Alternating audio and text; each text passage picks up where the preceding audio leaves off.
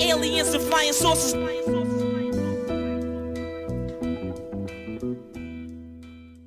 This is all in illusion. Yo, welcome to the 61st episode of Two Writers Slinging Yang. My name is Jeff Perlman. I'm a former Sports Illustrated senior writer, former ESPN columnist, author of multiple New York Times bestsellers, and a columnist for The Athletic. The music you're listening to is Croissant's Master from the great MC Whiteout. And this podcast is an ode to writing in all its forms, from journalism to songwriting to screenwriting to novels to romance to comics to whatever genre I'm thinking of. And today's guest is Chris Nashawaty, EW's film critic and the author of Caddyshack, The Making of a Hollywood Cinderella Story. And the focus of this podcast is movie reviews. What's a critic looking for? When is it okay to slam, to praise? Can one grade, say, Batman versus Superman and The Shape of Water on the same scales? We're also going to dig deep into Caddyshack, a movie I've actually never seen, and how Chris was able to probe the minds of men like Bill Murray and Chevy Chase. So get your popcorn, try and use your movie pass, it won't work, and let's do it with two writers slinging yang. Chris, so first of all, thank you very much for doing this. As you noted in our pre-recording dialogue, you asked me if I felt nostalgic because of the 212-522 phone number, which is when I was at Sports Illustrated, it was obviously 212-522. Does working for a magazine still feel like working for a magazine, if that makes sense? Does it still? Do you know what I mean? Does it still feel like working for a magazine? I know exactly what you mean, and it does and it doesn't. I mean, obviously, it's a different world with magazines these days. We actually still, at Entertainment Weekly, we still put out a print magazine, so there is that. But that's such a small fraction now of what you actually do. I mean, you're sort of feeding the website constantly and tweeting constantly.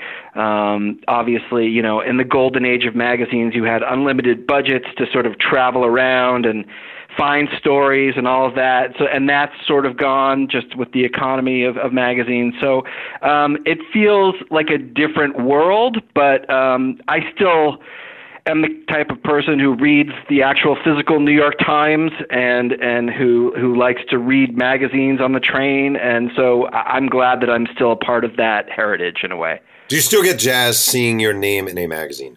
Yeah, absolutely. Yeah, that's good. Unless it's a story that I later realized had a mistake in it, then I'd love to scrub it off. But yeah, in general, I do. I love having a byline. I've often thought about moving over to editing. As I have a family now and kids, and so it would certainly make my hours more predictable. But I would miss having a byline, to be completely honest with you. Right.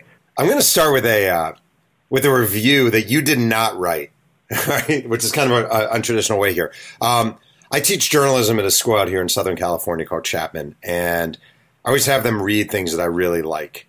And there's a review that I consider, in my head, the gold standard of all film reviews ever written, which is kind of silly, but for me.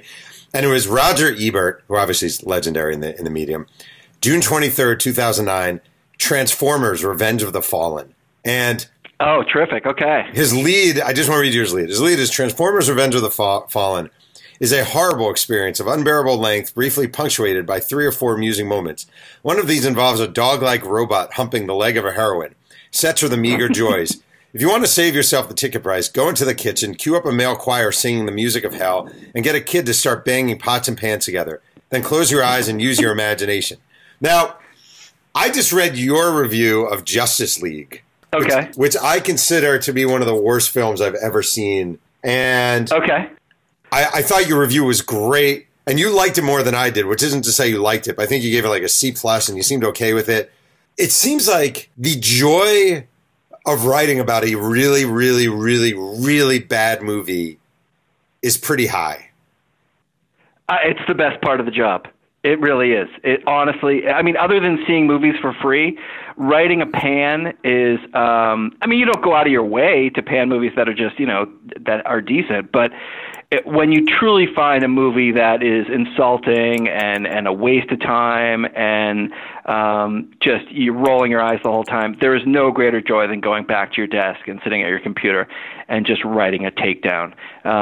You just want to warn the world of just how terrible it is. And it's really, to me, those are the reviews that separate really good critics from really mediocre critics. Because if you can write a great pan, as Ebert did in that one, that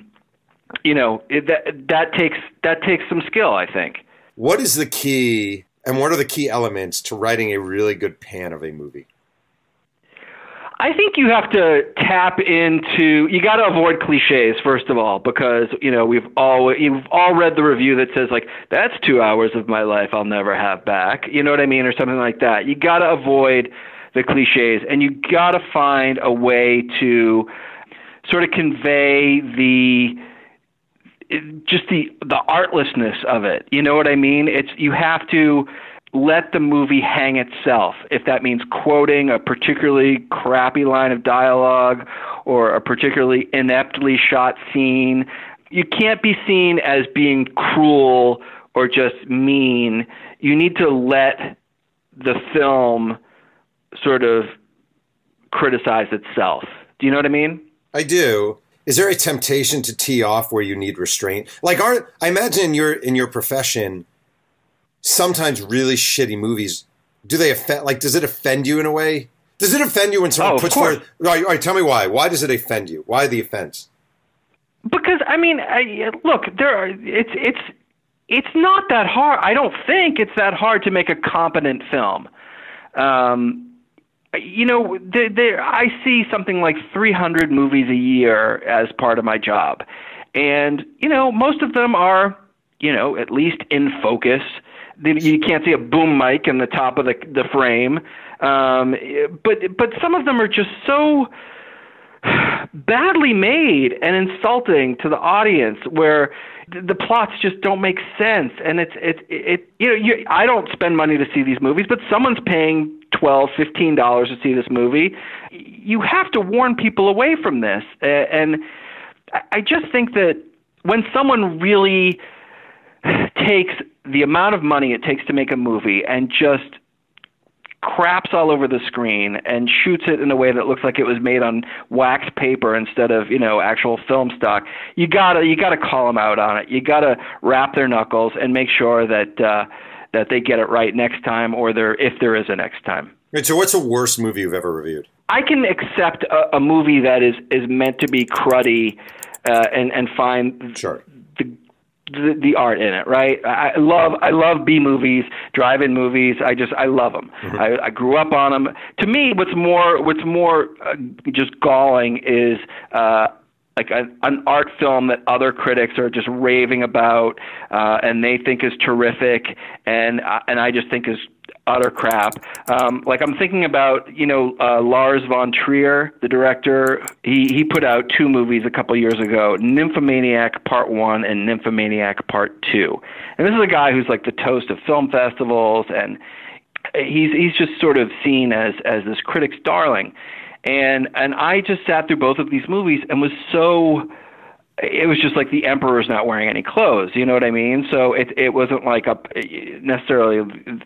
wasn't marching in lockstep with all the other critics. But to me, those movies that critics love that are really just terrible, you have a duty to sort of tell the truth about. So your lead I just found, Lars von Trier's latest art house provocation, Nymphomaniac Volume 1, is a dirty movie that isn't nearly as scandalous as it thinks it is. In fact, it's both exhausting and laughable in its eagerness to shock. That's the bad news. The worst news is that Volume 2 comes out next month. I really, really like the way you write, and I love because I love film critics like you, like Ebert, who are very nuanced in their words. Like, you don't over-adjective it. You don't sort of play it out. It's like, this movie is bad. This director did a bad job. Here's why. I'm going to lay it out for you. I'm going to paint the picture, but I'm not going to overdo it. And I think that's a pretty impressive way to write reviews. Well, I actually have to say, first of all, I'm completely flattered that you would include me in the same sentence as Ebert, but because he has in a way sort of always been my role model. The first film critic I ever sort of was aware of was Roger Ebert. I would watch not just Siskel and Ebert, but before that, the PBS one, sneak previews. When I was a kid, my brother and I would watch that on the black and white TV in our bedroom, and so that was my first exposure to the fact that being a movie critic was even a job. And I just like, the thing I think that makes Ebert so great is that he doesn't write for the sort of intellectual set. He is writing for everyone. And he is, even with films that are sort of artier, he writes in a way that's very understandable to everyone. And, I write for Entertainment Weekly, and our audience is really broad. So I think it's important to take a very honest language, honest verdicts, don't show off too much. And that's just always been my philosophy, but it comes from him for sure. Do you have different expectations? All right, could you theoretically give The Shape of Water? I think even people who did not like that film would say it is a factually better movie, better constructed, better acted than Batman vs. Superman: Dawn of Justice, right? Just to use an example here. Sure. Do expectations play into reviews? Meaning, Batman vs. Superman is a big wad of shit, but we all know it's not going to be great. So are you grading it and reviewing it on a different scale than you were reviewing a, Guillermo del Toro movie that's aiming for something? Yes, absolutely. This is the short answer to that. I think if I'm going to see a Martin Scorsese movie that is a swing and a miss for him, that's, let's say Bringing Out the Dead. Okay, that's a Scorsese movie that just I didn't think really worked. Okay, so that movie might get like a C, whereas a really good Jason Statham action movie, I might give a B+ or an A-. And so someone would say to me, how can you give, a Jason Statham movie a better grade than any and it's all based on expectations, the genre it's in. I think that on a good day, a really good horror movie can be better than a mediocre movie by Wes Anderson. I just think that. And I think not everyone, because they're making movies artfully, deserves a free pass. In fact, they have a higher bar to clear. Interesting. Do you feel like in your industry there's an understanding of that, or are people bothered by this sort of double standard? You've brought up the superhero movies a couple of times now, and I think that's an important thing to focus on for a second, because that's so much of what we review now, and that's so much of the traffic that we get online, and those are the sort of the most passionate comments that we get and all of that. And it's funny. I think empirically the Marvel movies have been better than the DC movies, so far. But when we give a good grade or a good review, a positive review to a Marvel movie, we get like death threats online from people who are DC fans and saying that we're on the take from Marvel, and they actually pay us money to write positive reviews. And why are we always slamming on DC movies? And vice versa. So it's really, you can't win, and it's probably best not to read any of the comments. I sort of have a hard time. It's easy to say, and it's harder to do, but I really try not to engage in that back and forth, because no good can come from it. Right. That makes sense. What is I feel like a lot of people, myself included, don't totally know the process of reviewing film. Like, how does this happen? As far as how far in advance are you seeing the movies? When you're watching the movies, what are you looking for? What do you have with you? Blah, blah, blah, blah, blah.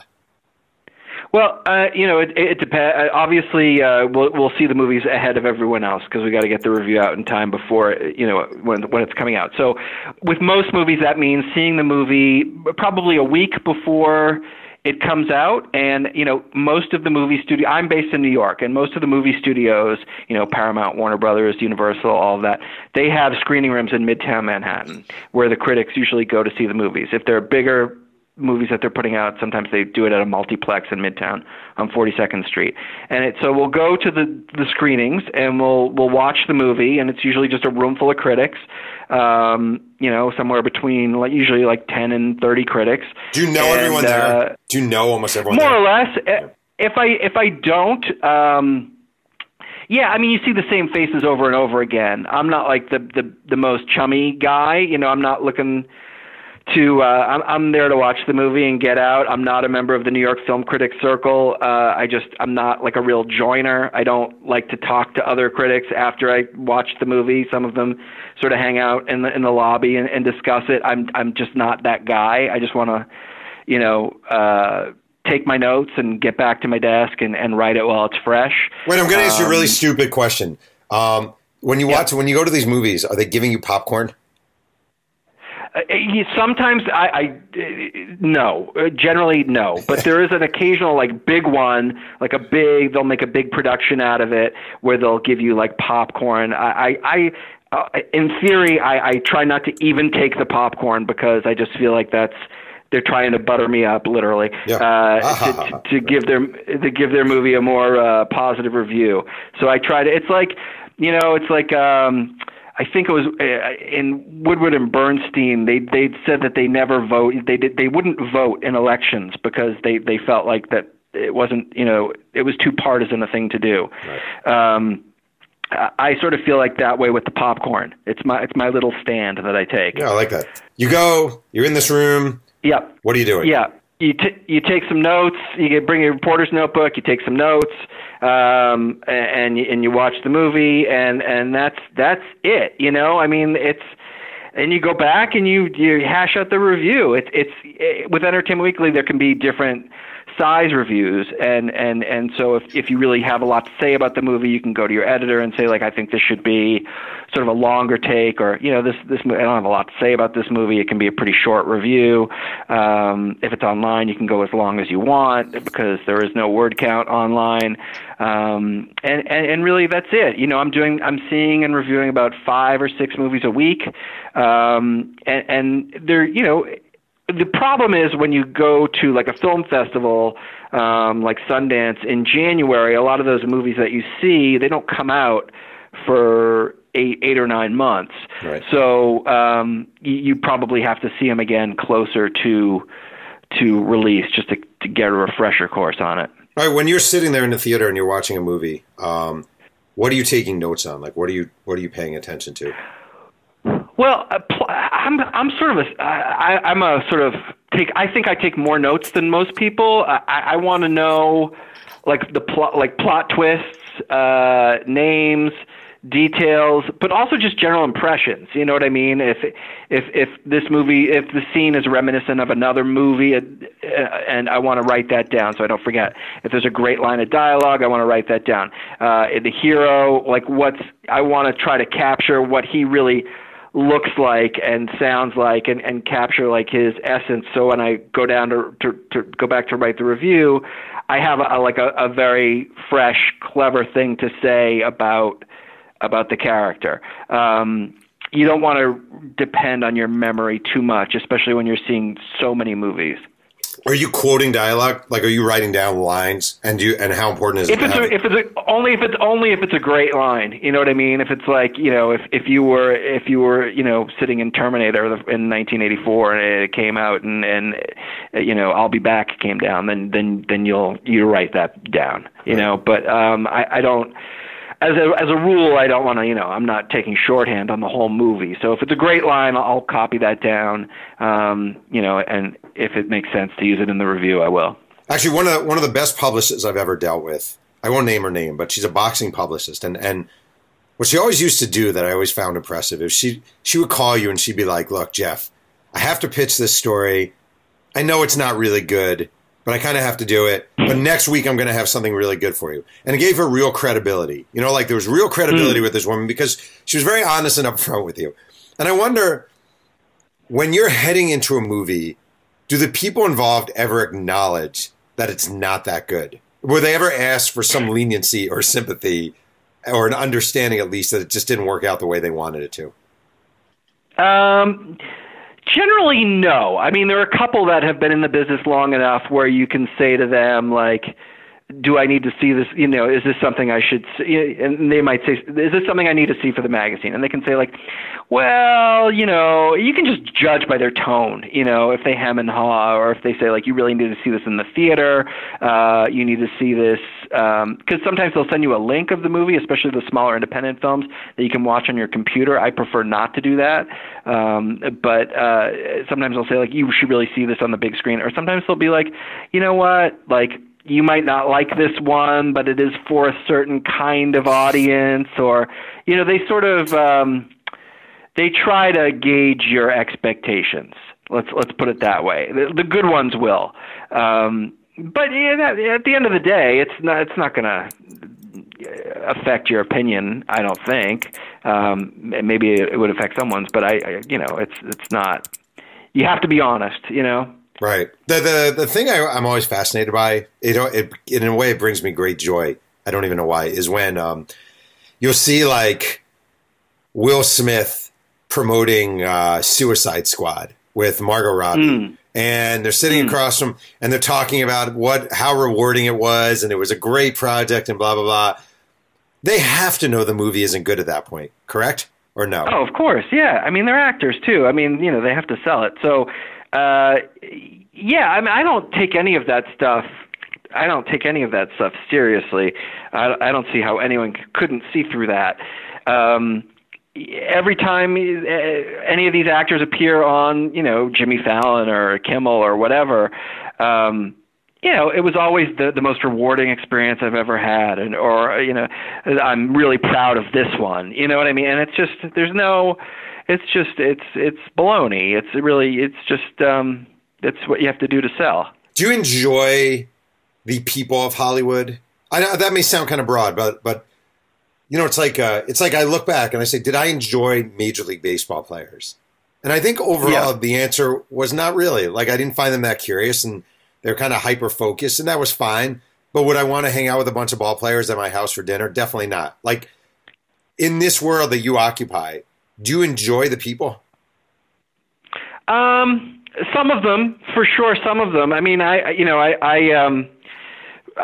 only been reviewing movies full time. I mean, I've always kept a hand in it, but full time, as like the 100% part of my job for the past, 6 years. Mm-hmm. Before that, in my 25 years at Entertainment Weekly, I was writing a lot of features where I would, fly around and go to movie sets and interview celebrities and write profiles of them. And that's when being a critic is a really sort of it's very isolated. You don't really mingle too much with the talent, but when you're doing these profiles, you really get to sit down and spend some real time with people. And for the most part, it felt like they're perfectly pleasant. They're being good because they need you to write a positive piece on them, or that's what they're trying to do.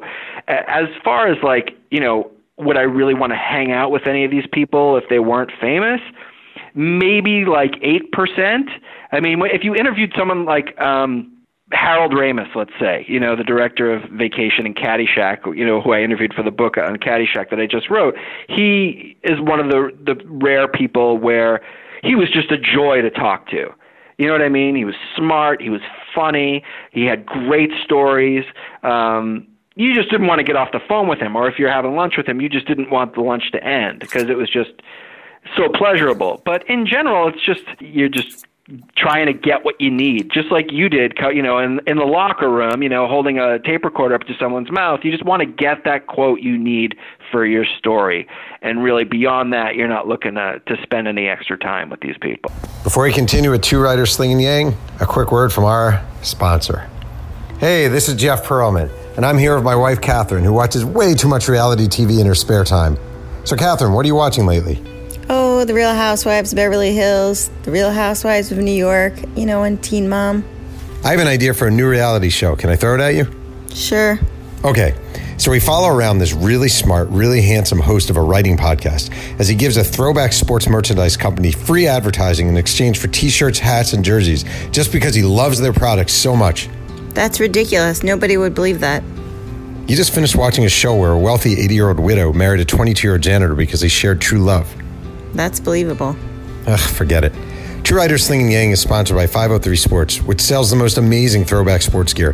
USFL, XFL, World Football League, Minor League Baseball, and hockey, all handcrafted at amazing prices. And I do, in fact, have them sponsor this show in exchange for merchandise because I love the product so much. So be like me, Jeff Pearlman, and visit 503-sports.com and type in coupon code YANG18 to save 10% off your first purchase. Your book, which you just alluded, Caddyshack, The Making of a Hollywood Cinderella Story. So I spent much of my life explaining to mainly other men of my age sort of demographic that I've never seen Caddyshack. And the reaction I always get... Have you still not seen it? No, I haven't seen it. But okay. But I have read a big chunk of your book. And now I feel like I need to see it. Okay. I'll start with a really lame and sort of broad question, but it's such a specific topic for a book. You know, it's not like you're writing about a generation of movies or blah blah blah. Sort of literally the making of Caddyshack, which means in order for someone to buy your book, they almost certainly had to have seen Caddyshack, which means you're writing for a pretty narrow audience. Why did you write it? Well, all right. So that's a multi-part question. First of all, I can't believe you've never seen this movie. I know. In 2010. It was the movie's 30th anniversary. And Sports Illustrated, which I occasionally write for, they were doing, their annual Where Are They Now issue. And so they said, can you write a story about the making of Caddyshack? So I said, sure. And I started talking to Bill Murray and Chevy Chase and Harold Ramis. And the more I talked to these guys, it was just like, I love the movie. I've seen the movie a lot, but like the making of the movie was a million times better than the movie itself. I mean, it was like a recipe in how not to make a movie. These people had no experience. They were just running wild on the set in Florida. There was no studio oversight. They're young. They're partying. I mean, a lot of cocaine. Ton of cocaine. The stories were just epic, and it just felt like, this was.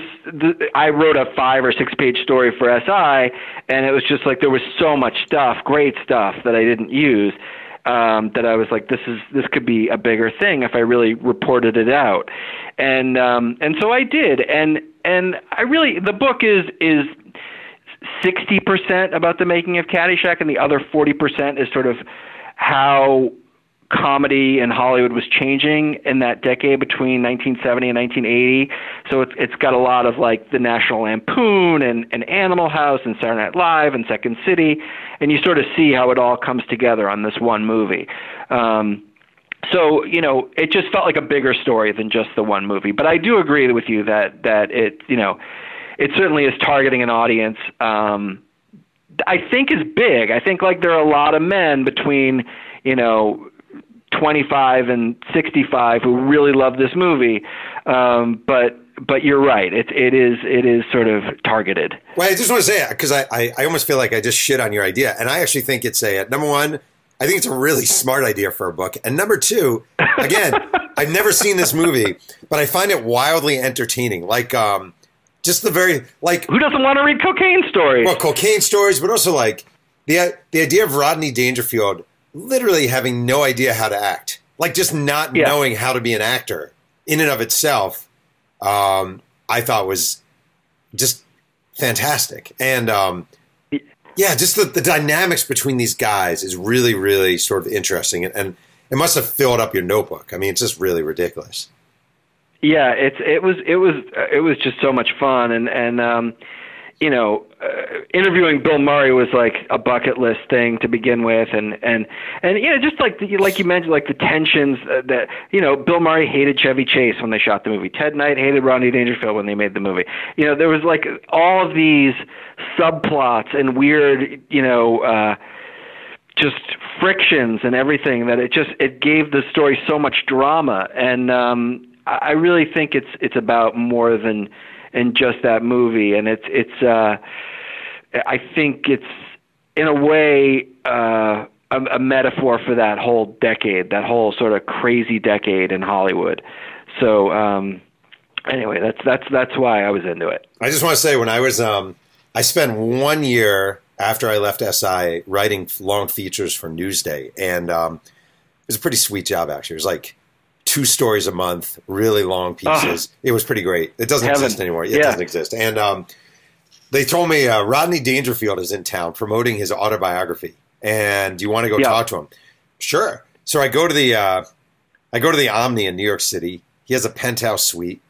I walk in, the door's open. He is naked. His robe is wide open. He's wearing a robe, but it's wide open, everything hanging out. And he's smoking a joint. That was my introduction to Rodney Dangerfield. God bless him. God bless him. I agree. I might have had the last, if I didn't have the last ever interview with Rodney Dangerfield, I definitely had the last naked interview with Rodney Dangerfield. But I want to say you wrote something.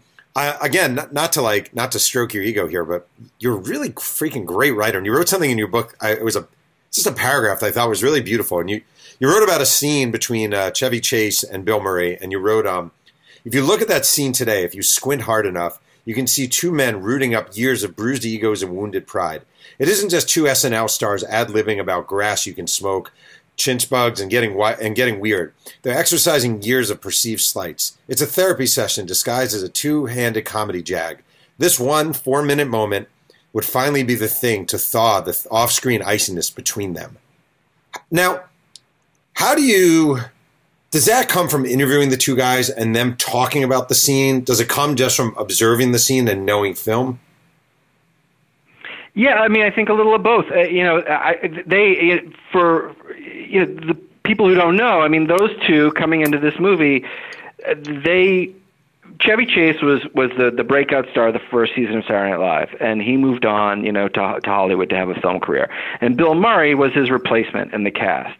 And there was this lingering sense of resentment among the SNL cast members who didn't, who were still around, like Belushi, after Chevy left, that Chevy, had gotten a swollen ego and got a little too big for his britches or whatever. And so when Chevy came back to guest host in 1978, Bill Murray, as the new guy, sort of felt like it was his job to be the Avenger. And so the 2 of them got into an actual fist fight backstage before Chevy delivered his monologue. Mm-hmm. Now, when they go down to Florida to film this movie, in the original script, they didn't have any scenes together. And everyone was sort of walking on eggshells, sort of wondering how this would go. These 2 guys hate each other. How is this all going to work out? And then, it didn't present itself as an issue until the studio said, we really want to scene with these 2 guys together because it makes no sense to have a movie with these 2 huge stars and not have them in at least one scene together. So they improvised this scene together, and it really became a metaphor. You know what I mean? You have to, and this is sort of the film critic hat you put on that goes beyond reporting. You have to sort of look at what's going on in the movie beyond what's going on in the movie. You know what I mean? Yeah. It's sort of, you have to sort of take into account all of the external stuff that's happening in this scene. And both of those guys told me, we did not know how this scene was going to go. And they just decided that they would try to make each other laugh. And you can really see them trying not to break in that scene. And to me, that is amazing that you can go from, in the course of a year, from a fist fight to almost making this guy laugh during a take. It felt like a bigger moment than the actual scene in the movie. Was it easy to get these guys to agree to interviews? And did you do them in person or on the phone? I did most of them on the phone. There were some that were trickier than others. Bill Murray, for sure, is the hardest. So how did you get Bill Murray to talk? Well, I mean, it's a story. I mean, Bill Murray does, unlike everyone else in Hollywood, does not have the usual sort of publicity machinery that most actors and directors have. He doesn't have an agent. He doesn't have a publicist. He doesn't have anyone you can call up and say, like, hey, I'd like to interview your client. What he does have, did you know about this 1-800 number, Bill Murray's 1-800 number? No. It's the only way to get in touch with him. He's got a 1-800 number, and you call it, whether you're a reporter looking for an interview or if you're a director and you want to be in your movie. You have to call this 1-800 number, and there's no outgoing message, just a beep, and you're basically auditioning for Bill Murray to like have him call you back, and he may call you back and he may not. And if he does call you back, it could be in a week, it could be in a month, it could be in a year. You just don't know. He's just this magnificent flake, and I left a message every day for about a month, and some were annoying, I'm sure, and some I tried to be funny, which is probably even more annoying, and it was hard, and I wasn't hearing from him, and I got a book to write, and I really need this guy to call me back, and so eventually I had a mutual friend, Elvis Mitchell, who sort of knows Bill Murray a little bit, and he used to be the New York Times film critic. He's a friend, and he left a message for Bill saying, like, you can trust this guy, you give him a call, blah, blah, blah. And finally, one night, I'm in the office late, and the phone rings about a month after I put in the request, and it's got a South Carolina prefix on the phone, and I pick it up, and I'm like, could it be? Please, please. And I pick it up, and it's, from a lifetime of watching movies, the voice instantly. Yeah. And he was great. The problem with Bill Murray isn't getting a great interview. The problem is getting the interview to begin with. Did you interview him? You interviewed him right then at that moment? Yeah, and I wasn't ready at all. But, I keep my tape recorder hooked up to my phone. And, luckily I was working late that night, because if I wasn't there, I don't know if he would have called back a second time. And he was happy to talk as long as I wanted. It was weird because I didn't expect him to necessarily want to talk about this silly comedy from the beginning of his career, and I didn't know if he'd want to do that. And he did, because Caddyshack, I think he realizes, A, is really important to sort of how his career happened, and B, it's a really sort of personal story for him. And his brother Brian, was one of the writers of the script and is also in the movie. Harold Ramis and Doug Kenny, the other co-writers, were like people that he looked up to in comedy at the time. A lot of it is based on the caddying stories that the Murray boys, that came from their lives when they were kids. They grew up as blue-collar kids just north of Chicago, and to earn money for Jesuit school, they would caddy during the summers, and a lot of these stories that are in the movie came from actual Murray brothers experiences. So once you got him, he was great, but he was really the white whale. So you did not interview him for the SI story that you wrote? I did. Yeah, I did. That's when I did the interview. Oh, okay. So did you do most Go ahead. Most of the interviews you did for SI at first? Well, I got everyone else back on the phone. Murray is the only one I didn't get back on the phone. The good news is that I only used 3 quotes from Murray's original interview in the SI piece. And so I had, an hour and a half of unused stuff that I could tap back into. All right, I'm going to ask you a weird question. Because it's something I've gone through a million times. You've probably gone through a million times. And I always struggle with a little, which is you get someone on the phone. You've been waiting for this call. Like I have this with books all the time. You're waiting for this call. You get this guy on the phone. You have a million things you want to ask him. You could talk to him for 5 hours. How long is it okay to keep him on the phone? And do you need to read sign? Like, are you trying to read when he's trying to get you off the phone? Like, how do you know when to give up on the phone call and when to keep it going? Yeah, I mean, I go until I push as hard as I can. I don't know about you, but I'm always like, all right, like if you can sense them getting sort of antsy on the other end after, let's say 45 minutes, and you have 2 more pages of questions. I hate that moment. I hate that moment. It's the worst. I mean, that is like flop sweat. That is just panic attack time. And I think you have to immediately scan your notes and find the 2 questions that are essential and ask those. And once you've got those, you have to be like, listen, I know I've used up a lot of your time. I know you've been so great. Thank you so much. I have a few more questions. Is there any way we can get back on the phone another day at your convenience? You know what I mean? Yeah, yeah. To me, the worst part is, and this has only happened a couple of times, I am curious if it's ever happened to you, is if you've interviewed someone and when it's over, you listen to the tape recorder and it's just blank. Oh yeah, I haven't had it happen that many times, but I have had that happen. Have you? And so what do you do? Yeah, I have, and it's happened a couple of times, and I've had to have to do the interview again, and you can just. The answers they give you the second time are never as good as they were the first time, and they're sort of ticked off. And what happens when it happens to you? All right, the first thing I do is I go like this: fucking fuck. Then right. Then, I'm sure you say some variation. Punch a hole in the wall. I do punch a hole in something, and then I will never admit. I don't think I've ever admitted that I deleted or blew the interview. I would say, can I ask you a few more questions? Do you mind if I give you a call back? I missed a few things. And then I would try re-asking the same things I asked. I hate it's the worst. That's good. That's the worst. It's the worst feeling in the world. Oh my God. When you start an interview with a guy like Bill Murray or whoever, when you have him on the phone, are you building up? Are you unloading your best questions at the beginning, or are you throwing a few softballs first before you got to dig a little deeper? You gotta kick it off with a couple of softballs, I think. And especially if, you've got questions that are difficult or legal things, or especially maybe drug things. I think you really want to save the tough stuff for the end.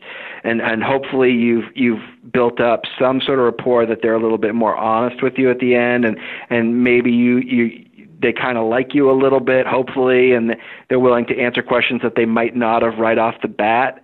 You definitely want to save the tougher stuff for the end. Yeah, interesting. Were these guys? No, go ahead. Yeah. Well, because if they get insulted and they hang up, at least you've got something, know? Yeah.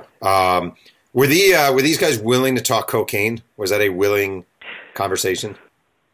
Yeah, surprisingly, I was a little shocked, frankly. I mean, I guess it's been long enough that whatever statute of limitations there was on the stuff has expired. So I think they sort of see it as their carefree youth, and they're happy to reminisce about it. I think if you had asked them about it, at the time they were actually making the movie or shortly after it came out, they would have been, a lot more discreet about it. But not everyone goes into the same depth about it, but certainly, enough people were willing to go on the record and talk about. There's a lot of stuff that people told me that I couldn't, get from the horse's mouth, or I couldn't get confirmation on that that are great stories, but I can't use them because you don't want to get into any sort of legal trouble. But I think there's enough juicy cocaine stories in the book to keep everyone happy. Right. Did you feel like you needed to do large amounts of cocaine to sort of understand what your subjects were going through? Well, I had a publisher who was very forgiving, and they built that into the budget. They were like, "We'll give you." No, I don't think that you need to. No, basically no. But I think I would have blown the whole advance if that were the case, and that was not going to happen. Right. Let me throw one more film related general question. Do you ever get tired of going to movies? Are you ever like fifth movie in 5 days? I could do without this, or no? Not real. I mean, it's a pretty cushy gig. It's hard to really complain about it. There are definitely times when the hardest I would say is when you're at a film festival. Let's say you're going to Sundance or something, okay, and you got to see. You're there for 8 days, let's say, and you're seeing 4 or 5 movies a day. It's just by the time the fifth one rolls around, you're just sort of like, oh, I'm just so done. Right. But in general, you got to keep in mind that it's like being a sports reporter. But let's say you're the beat writer for the Mets. Right. If you're sitting up in the press box, eating free hot dogs and watching a ball game, no one's gonna listen to you complain. You really can't.